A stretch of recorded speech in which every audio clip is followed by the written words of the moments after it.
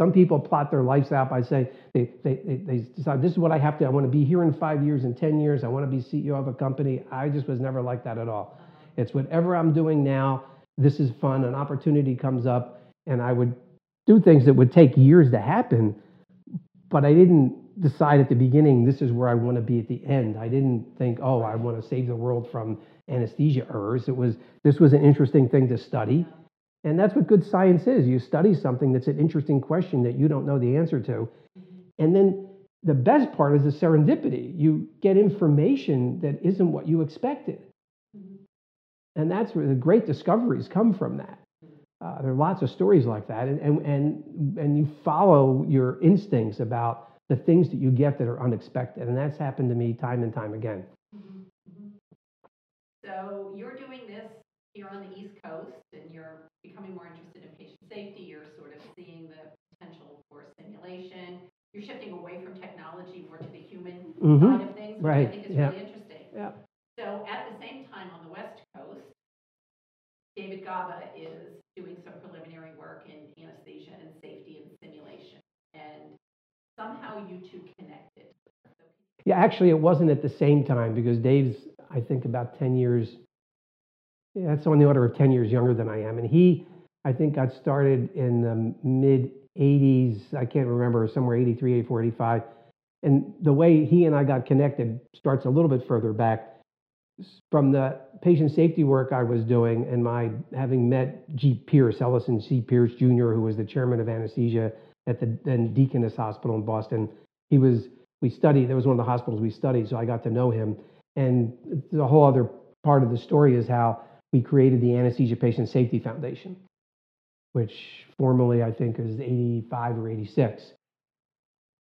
As a part of the APSF, I thought a really critical thing was for patient safety was we had to get funding for research, because one of the reasons I had to get a real job and help run biomedical engineering at MGH was because the funding dried up for this kind of work. It wasn't easy to get. And so we created a research program for funding grants in anesthesia for patient safety. It was one of the first things the APSF did. Dave Gaba applied for one of those grants, one of the very first ones, and then we gave 3 out in 87, I think, he was one of the 3, and they were for $35,000 each.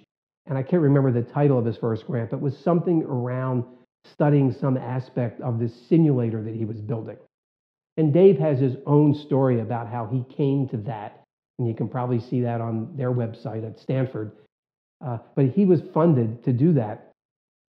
And at some point, he connected to APSF and said, why don't you come and see what I'm doing? Which was really interesting, to do a site visit for a grant that somebody already had, which most agencies don't do. They don't really follow it. So the executive committee went and visited Dave at Stanford and actually saw him put on a little simulation. Now, his interest was in studying human performance. He wasn't so interested in the training. He was interested in how people perform in anesthesia, how they make mistakes, and how they think, the cognitive processes.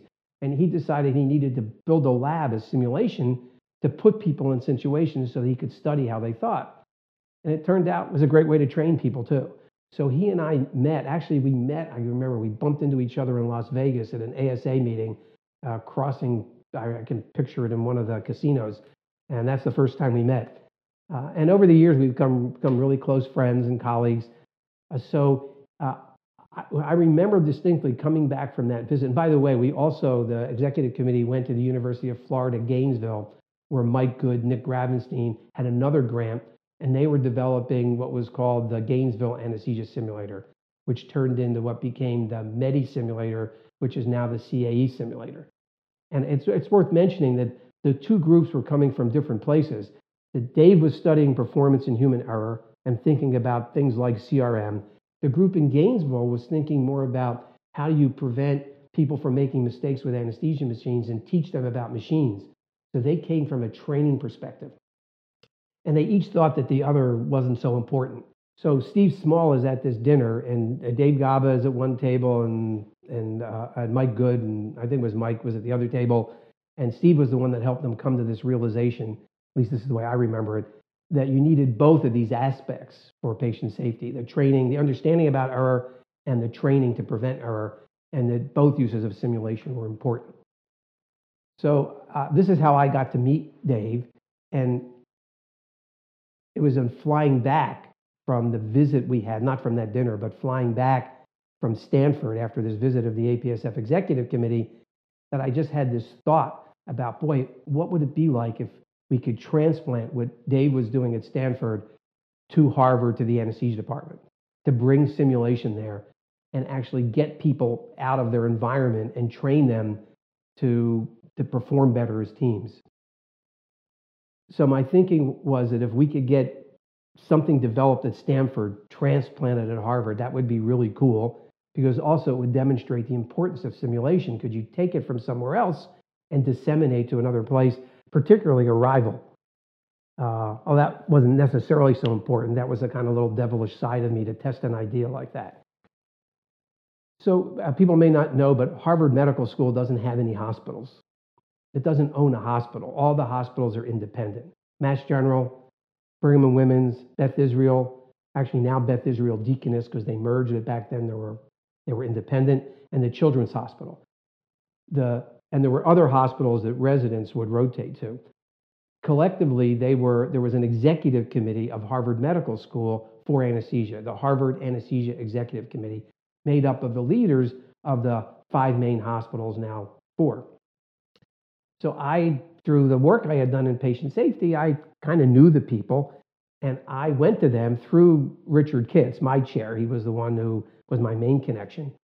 And I presented to them this idea that we should consider bringing simulation to Harvard.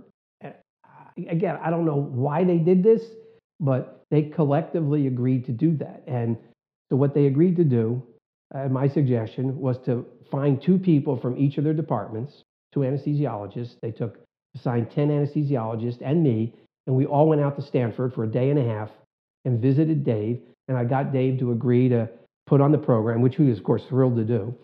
And we picked the anesthesiologists carefully. There were people who were clinically respected. They weren't simulation people because nobody was into simulation. But they were people whose opinion would be respected. So we put the program on. Dave put the program on. We all flew out there. And by the way, Dave would have done it for nothing. The chiefs had to pay for the travel, but I thought, well, that wasn't fair. So I told him that he was charging $700 each tuition. So he actually got paid to put this on, which I thought was a fair thing to do. So we go out there, and he puts on a 1-day CRM program in which probably 8 of the 11 of us, not me, but 8 of the 10 anesthesiologists actually, I think, got to participate. And he put on his program, and then we debriefed, and people said, this is really cool. We should try to do something like this at Harvard. And so that was the beginning of what later became CMS.